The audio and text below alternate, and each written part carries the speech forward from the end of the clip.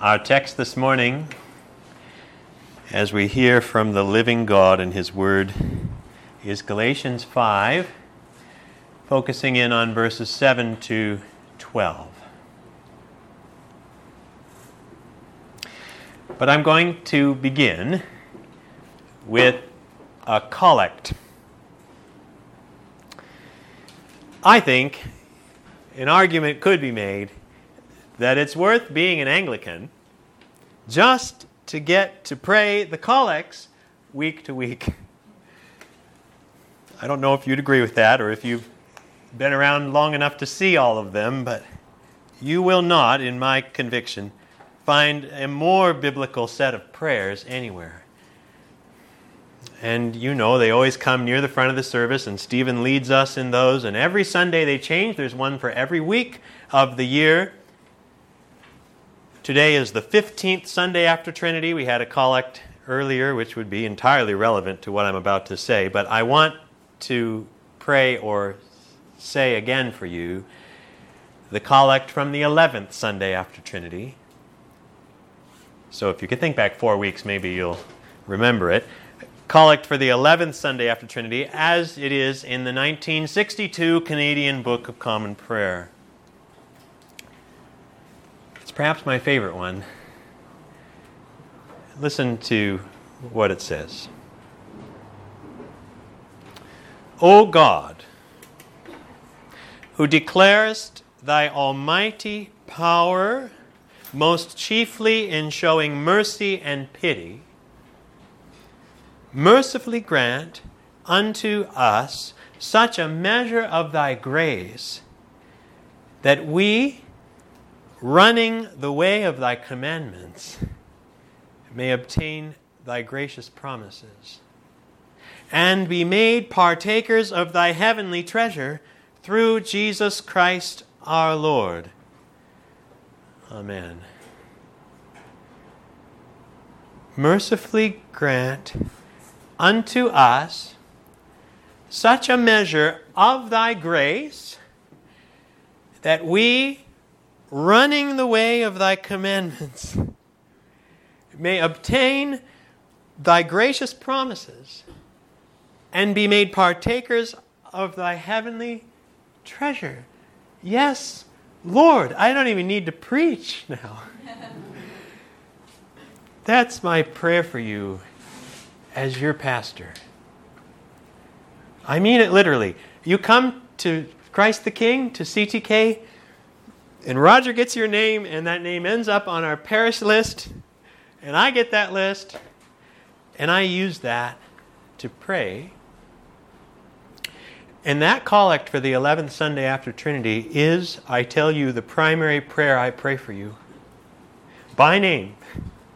And it goes something like this in a different vernacular. Oh God, grant Julia your grace. Grant Darren your grace. Grant Philip your grace. Grant Nicole your grace. Show up in their lives, Lord. No matter what's going on. No matter what they're facing. No matter what happens. And I don't know all that's happening in your lives, though sometimes I know a lot. Grant them your grace. Why? That they will run in the way of your commandments. Oh God, make them run. Freely run, unhindered, unstopped, not growing weary, running in the way of your commandments. That's what I pray for you. Do you know where that comes from, that thought?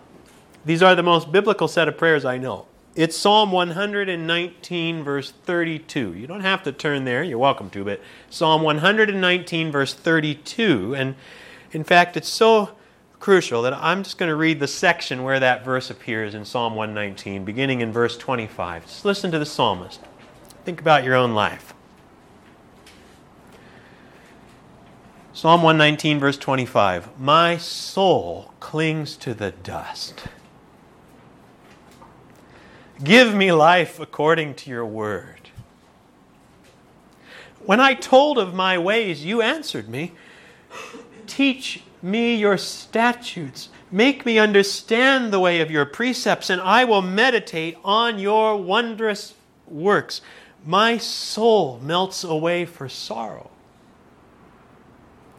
Strengthen me according to your word. Put false ways far from me, and graciously teach me your law. I have chosen the way of faithfulness. I set your rules before me. I cling to your testimonies, O Lord. Let me not be put to shame. And here it comes. Verse 32. I will run in the way of your commandments when you enlarge my heart.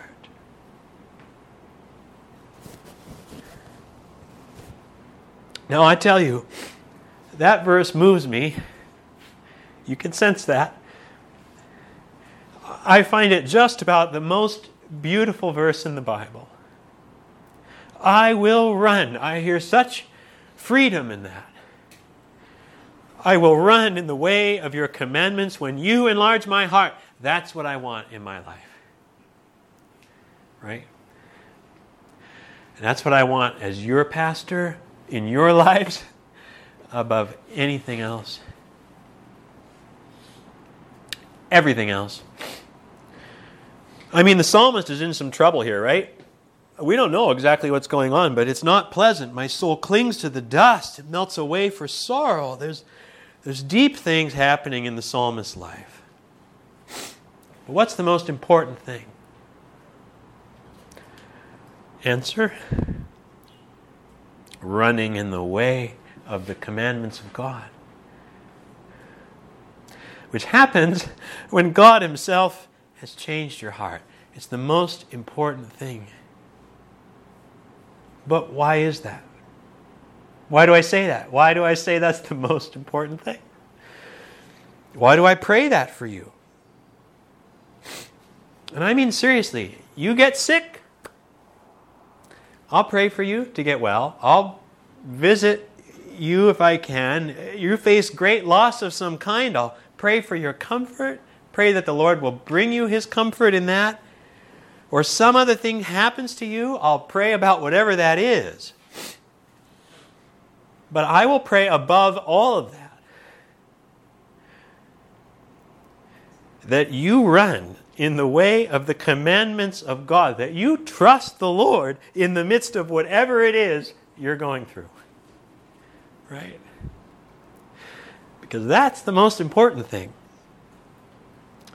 Because according to that collect of the 11th Sunday after Trinity, if it's right, biblically, we run that way that we may obtain thy gracious promises and be made partakers of thy heavenly treasure. Or in other words, that you may be saved, brothers and sisters. Inherit eternal life.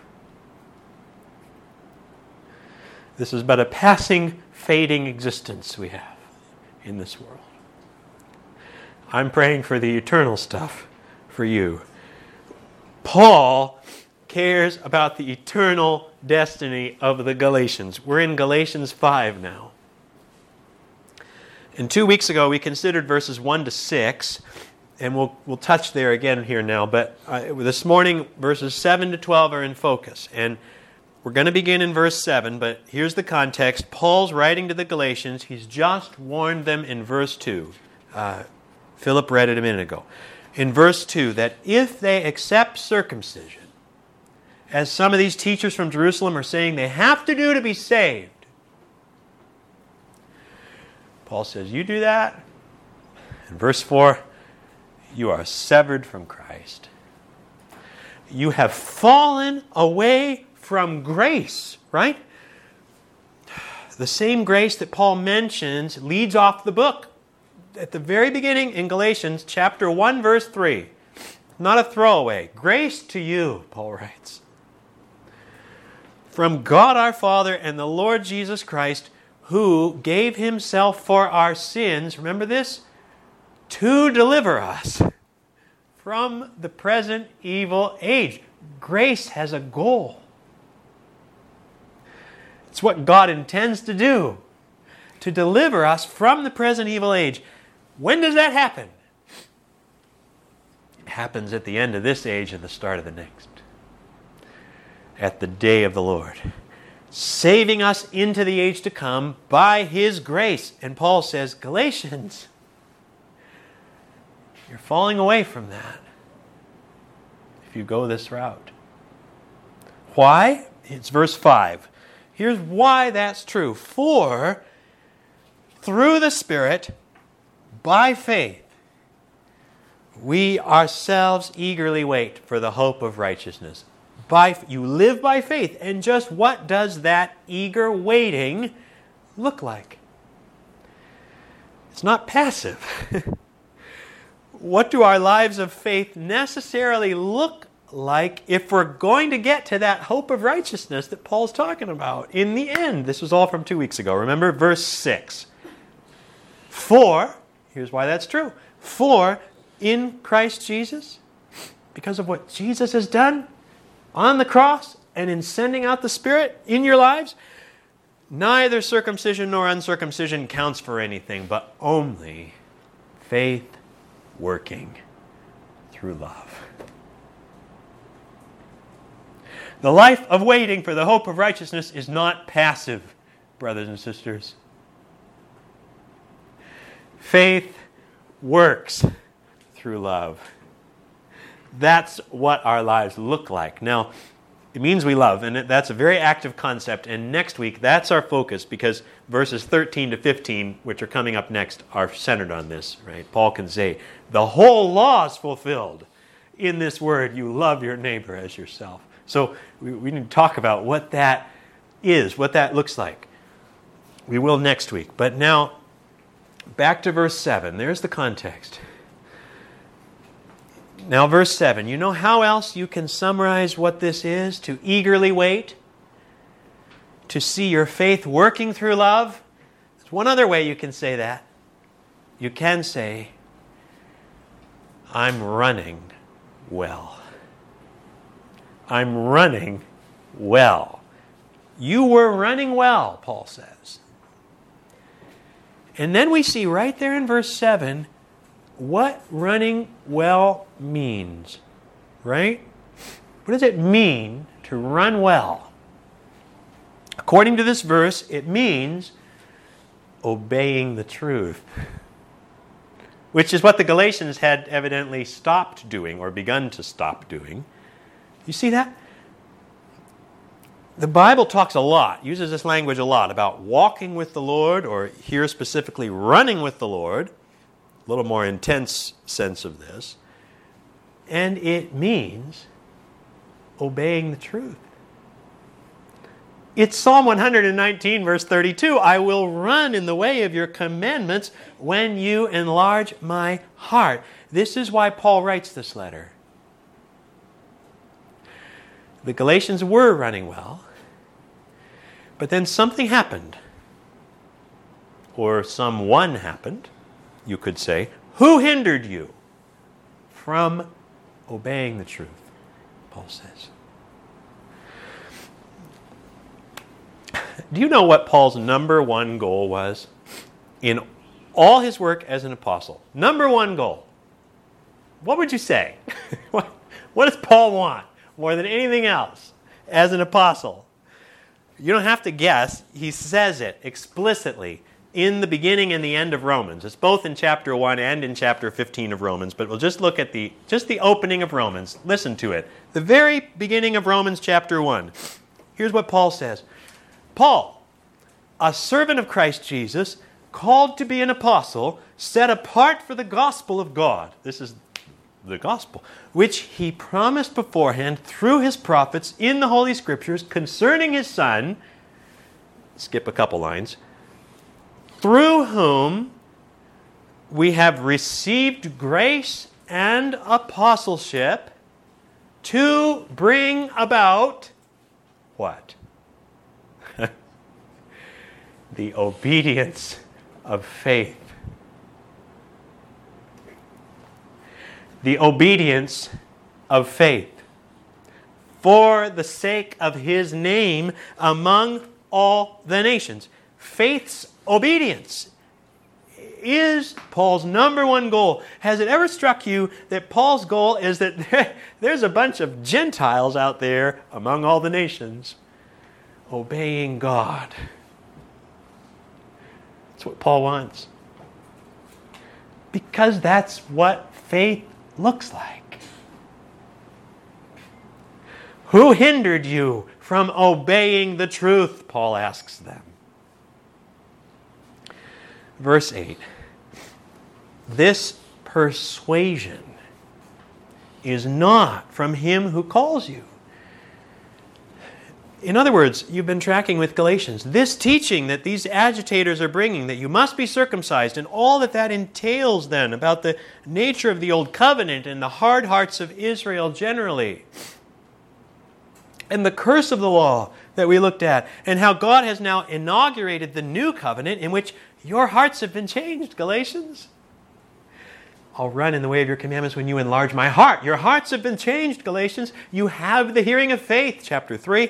This persuasion that these agitators are bringing goes against all of that. So, of course, Paul says it's not from him who calls you. But here's a little point I want you to see. With credit to Father John, who's in the first service usually, not here right now, but he's the one that pointed this out to us on Wednesday in our pastoral meeting. We always look at the text together, and I'm amazed at what people show me. And I'll tie all this together in a bit here, but look very carefully at the end of verse 8. At the verb, Paul says, this persuasion is not from him who calls you. Not him who called you once, a long time ago. In the past, though God had done that, right? Paul uses that language explicitly in chapter 1 of Galatians. He had called you. Here he says it's him who calls you. Still, today, Galatians, now, when you're facing this challenge from these false teachers that Paul's about to eviscerate in this passage, the God who called you to begin with, He's still calling you. Do you hear that? He's been calling you. In fact, He's calling you, Galatians, right now through this very letter by the Spirit. That's why I'm writing it to you. This is the life of faith. It's the roller coaster of faith and the Lord showing up. By His grace, via Paul and his apostolic letter, just as He's showing up in this room right now to you as you read it 2,000 years later.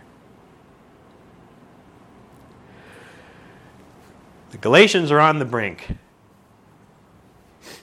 Are you on the brink?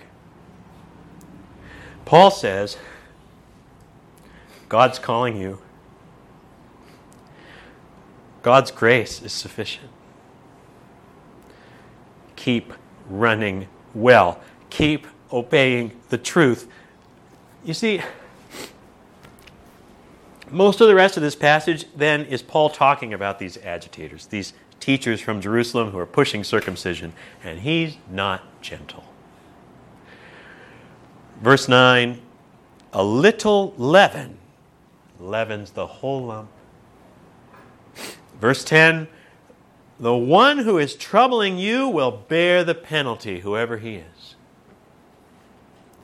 Verse 11, but if I still preach circumcision, which I don't, but evidently these teachers are saying I do, but I'm inconsistent, and sometimes I preach it and say you have to do it, and sometimes I don't, and I'm just not doing it now to make it easier for you, Galatians, so that, the gospel's not so hard. I'm just trying to please man. Remember that from chapter 1? And I suggested this is probably the argument that was there. Here it is again. That Paul's not consistent and he's just hiding from you, Galatians, what you really have to do. If I still preach circumcision, why am I still being persecuted? In that case, if that's what I were doing, then the offense of the cross has been removed. And by extension there, Paul's saying these other teachers can't handle the offense of the cross. They ultimately won't accept that, and we'll see that explicitly in chapter 6. We'll get there. And then, of course, there's verse 12. I wish those who unsettle you would emasculate themselves. Yikes. I won't exposit that one in great detail. I wondered this morning how Joan and then Philip were going to say confidently the word of the Lord at the end of verse 12, right?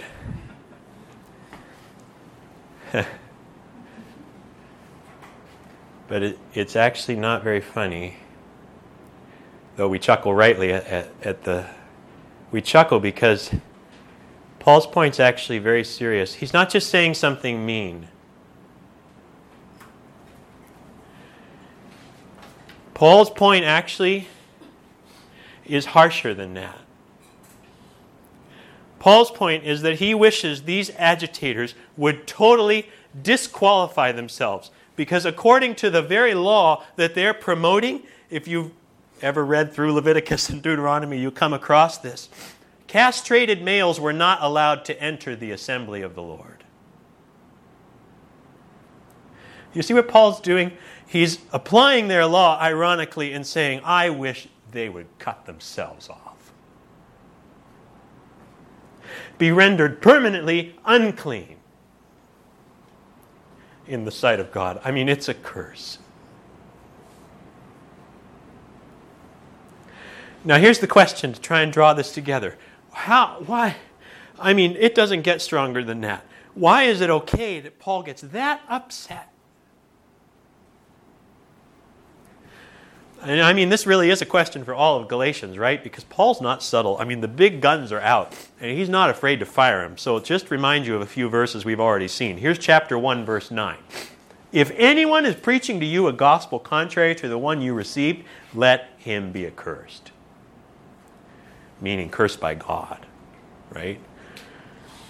Paul curses them. Chapter 3, verse 1. Oh, foolish Galatians, who has bewitched you? Now, we didn't talk a lot about that language, but that's literally put you under an evil influence. Who's cast the evil spell, if you will? It's dark language that Paul uses. Chapter 4, verse 17. They make much of you, but for no good purpose. They want to shut you out, that you may make much of them. They care more about themselves than your eternal life, Galatians. They want to shut you out. Verse 30 of chapter 4, but what does the Scripture say? Cast out the slave woman and her son. And you remember what that was about. For the son of the slave woman shall not inherit with the son of the free woman. You have no choice, Galatians. Cast them out. And now here we are. I wish they would emasculate themselves. Disqualify themselves according to the very law they wrongly promote as the path to God's blessings. It does not get any stronger than that. So here's the question. What justifies that kind of a statement? There's only one thing I can think of. And it's because Paul knows the issue here is the ultimate one. That if the Galatians go this route, it's all over. You have fallen away from grace, Paul says. I will have labored over you in vain. You will have tasted of the things of the Spirit and turned away, if you know Hebrews. And if you think about it, this wasn't just in Galatia. I mean, this was happening in Pauline church after Pauline church, and these teachers, these agitators are going around saying all these things. Had Paul lost this battle, then you and I wouldn't be here. At least not without the Lord doing things in some other way, I guess. But Christianity among the Gentiles wouldn't have lasted a generation had these agitators won the day. Paul knows eternal life's at stake here, brothers and sisters, not just for the Galatians, but for the sake of all those among the nations to whom Paul desires to see the obedience of faith, according to Romans chapter 1. He knows that the whole game's in this.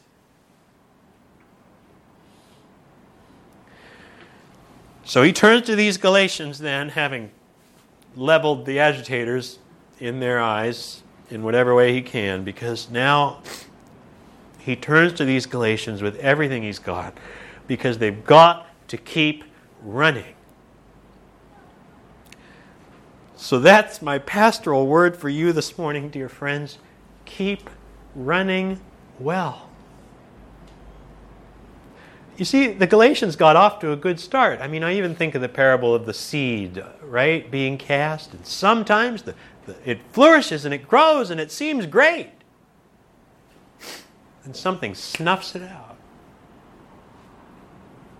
Got to keep going. You have to keep running well. They'd stopped, or at least they weren't running well somehow with strength, running to finish the race. The Christian life is a race. The Christian life is a race. This is a very biblical metaphor. There's a beginning and there's an end. And there's a path on which it's run, and there's a prize to inherit when you get there. It starts with conversion, and the finish line is the final judgment. The prize is eternal life. And the path is the gospel. That is, it's what God has done in Christ Jesus. It's the cross plus the Spirit in our lives. Because what does the cross plus the Spirit mean? What does it do? When those are realities in our lives, what does that look like? How do we run? Well, we're back to where we started, right? It's what I pray for you all the time. We run in the way of your commandments. We're free. We obey the truth. Of course we do. Because through the gospel, God's set us free to run the race. Right? It's what the Galatians had to do. It's what you and I have to do.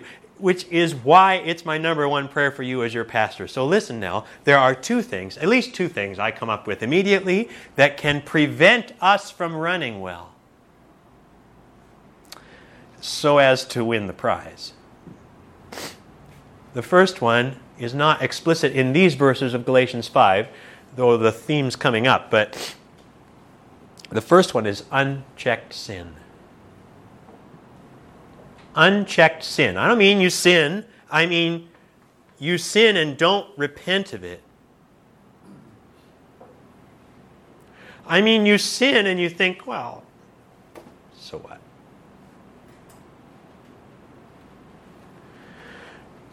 Hebrews 12, verse 1, reflecting, this is Hebrews 12, verse 1. If you know Hebrews, chapter 11 is the chapter about the hall of faith, right? All the examples of faith and how they lived and what they did. And then chapter 12 begins, therefore, since we are surrounded by so great a cloud of witnesses, let us also lay aside every weight and sin which clings so closely.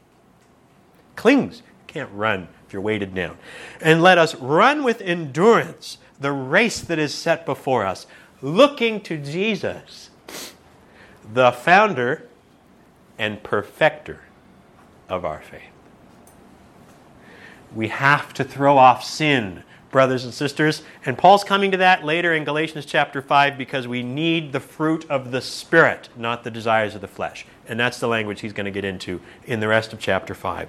Unchecked sin can weigh you down and prevent you, I mean it, prevent you from finishing the course. Confess it and throw it off. But secondly, it can sometimes be people. It can be people who prevent us from running well. Perhaps there is a certain individual in your life who's hindering your obedience to the truth. Listen to Paul. A little leaven leavens the whole lump. That's true for churches, and it's true for your life individually as well. Paul's not subtle here. We have to counter that kind of influence. It might mean getting some distance from people, certain people. It might mean having a hard conversation. It might mean parting ways. I mean, these are difficult calls to make. These are case-by-case scenarios. There's a lot of wisdom involved in this kind of thing, but Paul uses this proverb one other place in 1 Corinthians chapter 5, and there the application is very clear. 1 Corinthians chapter 5, verse 6, he writes, "Your boasting is not good, Corinthians. Do you not know that a little leaven leavens the whole lump? Cleanse out the old leaven." Do you hear that? Cleanse out the old leaven, that you may be a new lump as you really are. Cleanse it out. That's what the Galatians have to do with these agitators. There's a pastoral level on which I'm responsible for the health of this congregation in the case of old leaven. But there's also a level at which you're individually meant to say, is there old leaven somewhere influencing me that I am not following in the way of God? We may find it necessary to cast it out. Run well, obey the truth, lay aside every weight and sin which clings so closely. Cleanse out the old leaven. Christian, where is the Lord applying that in your life? Right now. Now, I realize you're not dealing with the precise issue that the Galatians are dealing with. Or if you are, I'll be really shocked, but I don't think so. You're not dealing with that precise issue. But ask yourself, am I running well? I don't mean perfectly. I don't mean you don't ever sin. I mean you run with the Lord. You run to Him. In repentance when you sin, and with an eye towards Jesus to obey Him all the way to the end. I mean, that's the Christian life. Are you running well? If not, why not? Clear the lane and keep going. But having said that, there's one final thing that I need to say this morning, lest you have the wrong idea. Because you don't do this all on your own. In fact, you can't. This isn't about you enduring on your own strength, proving to the Lord that you can do it, that you deserve the prize when you get to the end. No. Remember, God is the one who calls you, Galatians. From beginning to end. He doesn't call you once back there and then you figure the rest out on your own. No, He calls you on and on and on. And then look at the first part of verse 10 in our text, which I skipped earlier intentionally, but just the phrasing here at the beginning of verse 10.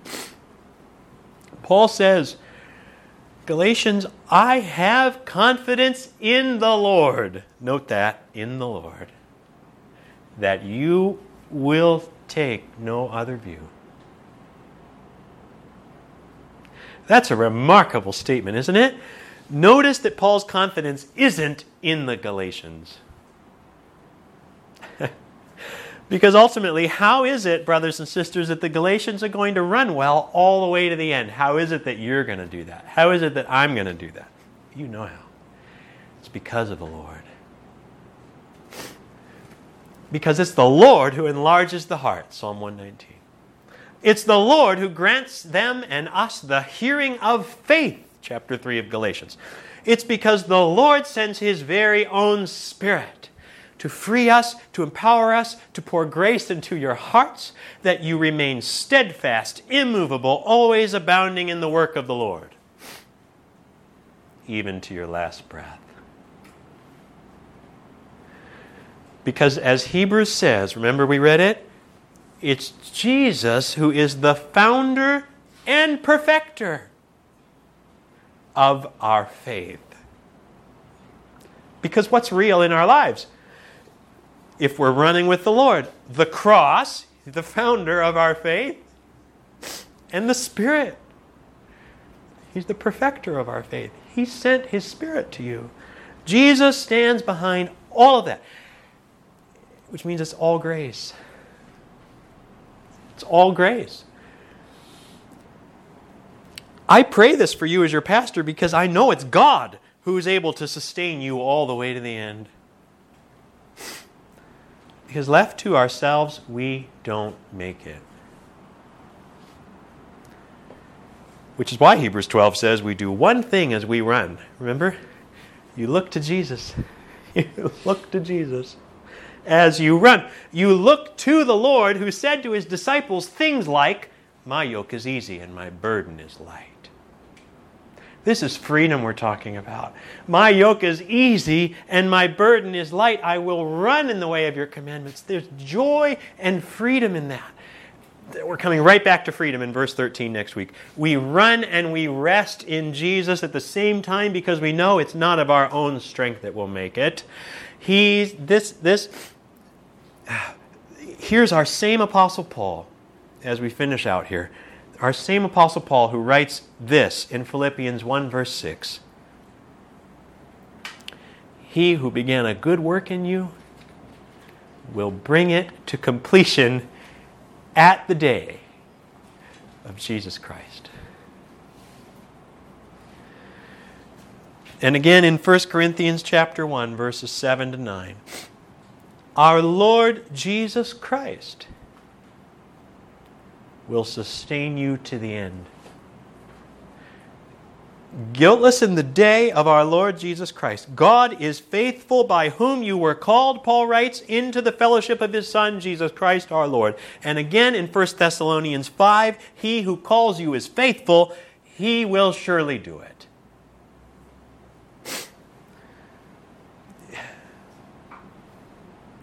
We must learn to say, as Paul does in 1 Corinthians 15, but by the grace of God I am what I am. And His grace towards me was not in vain. On the contrary, listen to this. I worked harder than any of them. Though it was not I, but the grace of God that is with me. This is the Christian life. It's God who works in you, Paul writes in Philippians 2, both to will and to work for His good pleasure. Or, as Hebrews says, look to Jesus, knowing that as we do, He's the author and perfecter of our faith. And so we'll run like the psalmist runs. We'll run like Abraham ran. We'll run like Sarah ran. And like all Sarah's children will run, obeying the truth, fulfilling the law, we'll see next week, and one day saying like Paul, I fought the good fight. I have finished the race. I have kept the faith. That's what I pray for you. Henceforth there is laid up for me a crown of righteousness, which the Lord, the righteous judge, will award to me on that day. And not only to me, but also to all who have loved His appearing.